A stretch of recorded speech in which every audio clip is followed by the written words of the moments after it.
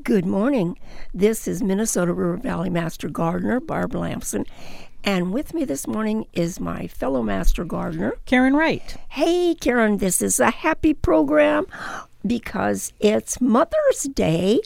And I often think about my mother this time of year, throughout the year, but especially in the spring, because she loved the outdoors so much. And if there was any blossom to pick, she always picked them, or we children brought them to her. But my most pressing memory is of her when the first thing we'd plant in the spring were the potatoes. Same here. And my mother, we had a red coaster wagon. We had, at that time, a baby and a toddler, went in there, and she would carry the tools, and one of us would pull the wagon, and we'd go out to the garden, and we'd take the baby out and put the baby and the toddler on this green army quilt that she had bought, and one of us would sit with them, and the rest would be out helping my mom plant the potatoes. She would cut them, make sure that the eyes were just the right amount for each hill. And, of course, we absolutely love this. Well, I was the same way. That was the first thing I remember is planting potatoes. And I remember my dad digging the holes, and we would be there as the kids, and our job was to put the potatoes in those holes that he dug with the eye up, and sometimes it was too little eye. He said, why don't you put another one just in for good measure?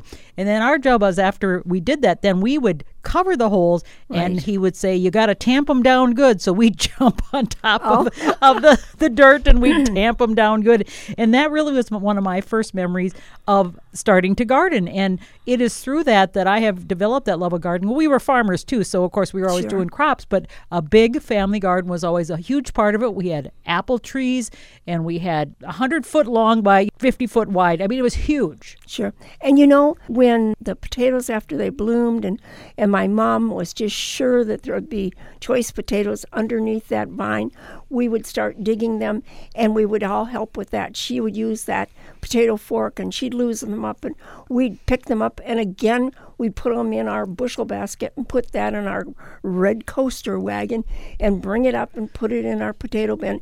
And somehow, we always had the right number of potatoes to last us until the next year. And it's just kind of amazed me that this little woman just had figured that out, and she knew how to do that. And she probably learned from her mom, I bet. Oh, I'm sure she did. Yeah, I'm sure she did. And the other thing she would do is drag us out there to scout for potato beetles. And that was the most awful job. We'd take our empty coffee can with water and put them in there. But she'd always say, now turn the leaf over and see if there's any eggs there. And you have to get rid of those too. But potatoes was part of our daily diet. Absolutely. We ate just potatoes in every form possible, and so it was not surprising that we all helped raise them.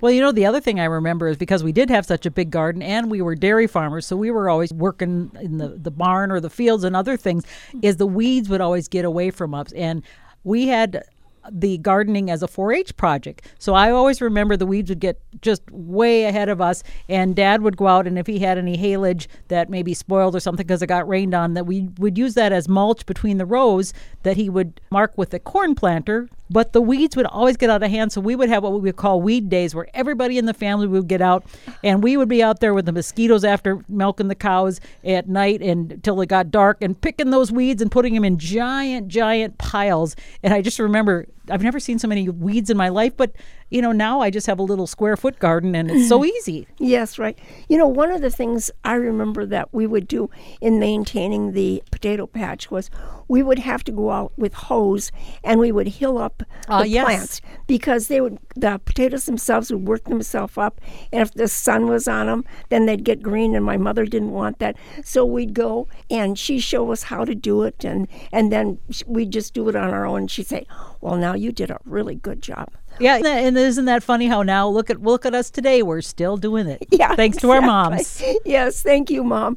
And thanks to all the women who have loved and nurtured children, aunts, grandmas, everybody that does that, teachers, and happy Mother's Day to each and every one of you.